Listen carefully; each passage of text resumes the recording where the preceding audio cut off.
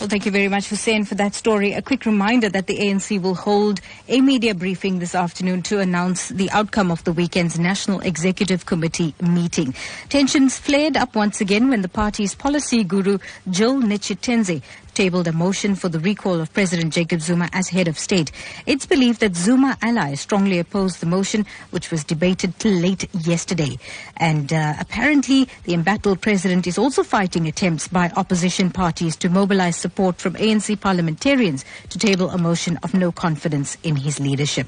Well, the meeting follows growing calls for Zuma to step down after his controversial cabinet reshuffle in March, which resulted in 2 ratings agencies downgrading the country to junk status. It's believed that Zuma has threatened the ANC-NEC not to push him too far. Well, we do have political analyst Professor Somadoda Fikeni online to tell us more about this ANC-NEC meeting and the results and the outcomes thereof. Good morning, Professor, and welcome to Newsbreak. Good morning to you and good morning to your listeners. Now, what's your reaction to the news that President Jacob Zuma has reportedly survived this second motion of no confidence? This is what we expected because NEC is a divided entity, and as such, whilst the president is there and is still the president of the ANC and government, he will use both powers and both levers of power to make sure that such motions do not work out because the NEC itself is divided. So, Professor, many South Africans are asking on social media if this indicates that there is a problem with the party, not the person. Is that what you're saying? That's precisely the point. For some time, ANC has been a divided entity without being able to resolve any issues, but many often it would cover up and it would present a defense for their actions.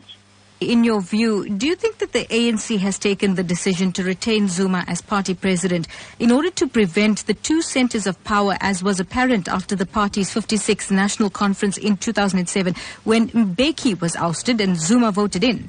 Well, I do think that, one, they are wary of repeating the same situation because they may think that this may lead to the split of the party down the middle, but at the same time, not doing anything about the investigation or about recalling the president is damaging the brand of the ANC irreparably, such that they may struggle to find their feet again in the political terrain.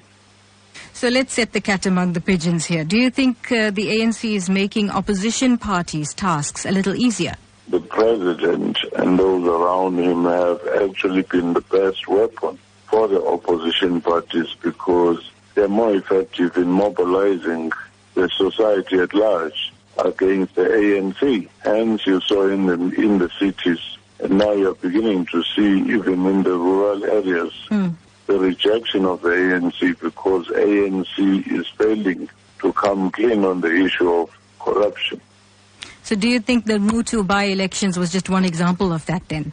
It was one example wherein ANC is now beginning to suffer in the rural areas as well. Therefore, the notion that the president has this uncritical voter base in the rural areas is beginning to be challenged. And also, the notion that ANC is working as a bloc in KZN is also being exposed as not being true. Professor Somadoda Fikeni, political analyst, thank you very much for joining us on Newsbreak this morning.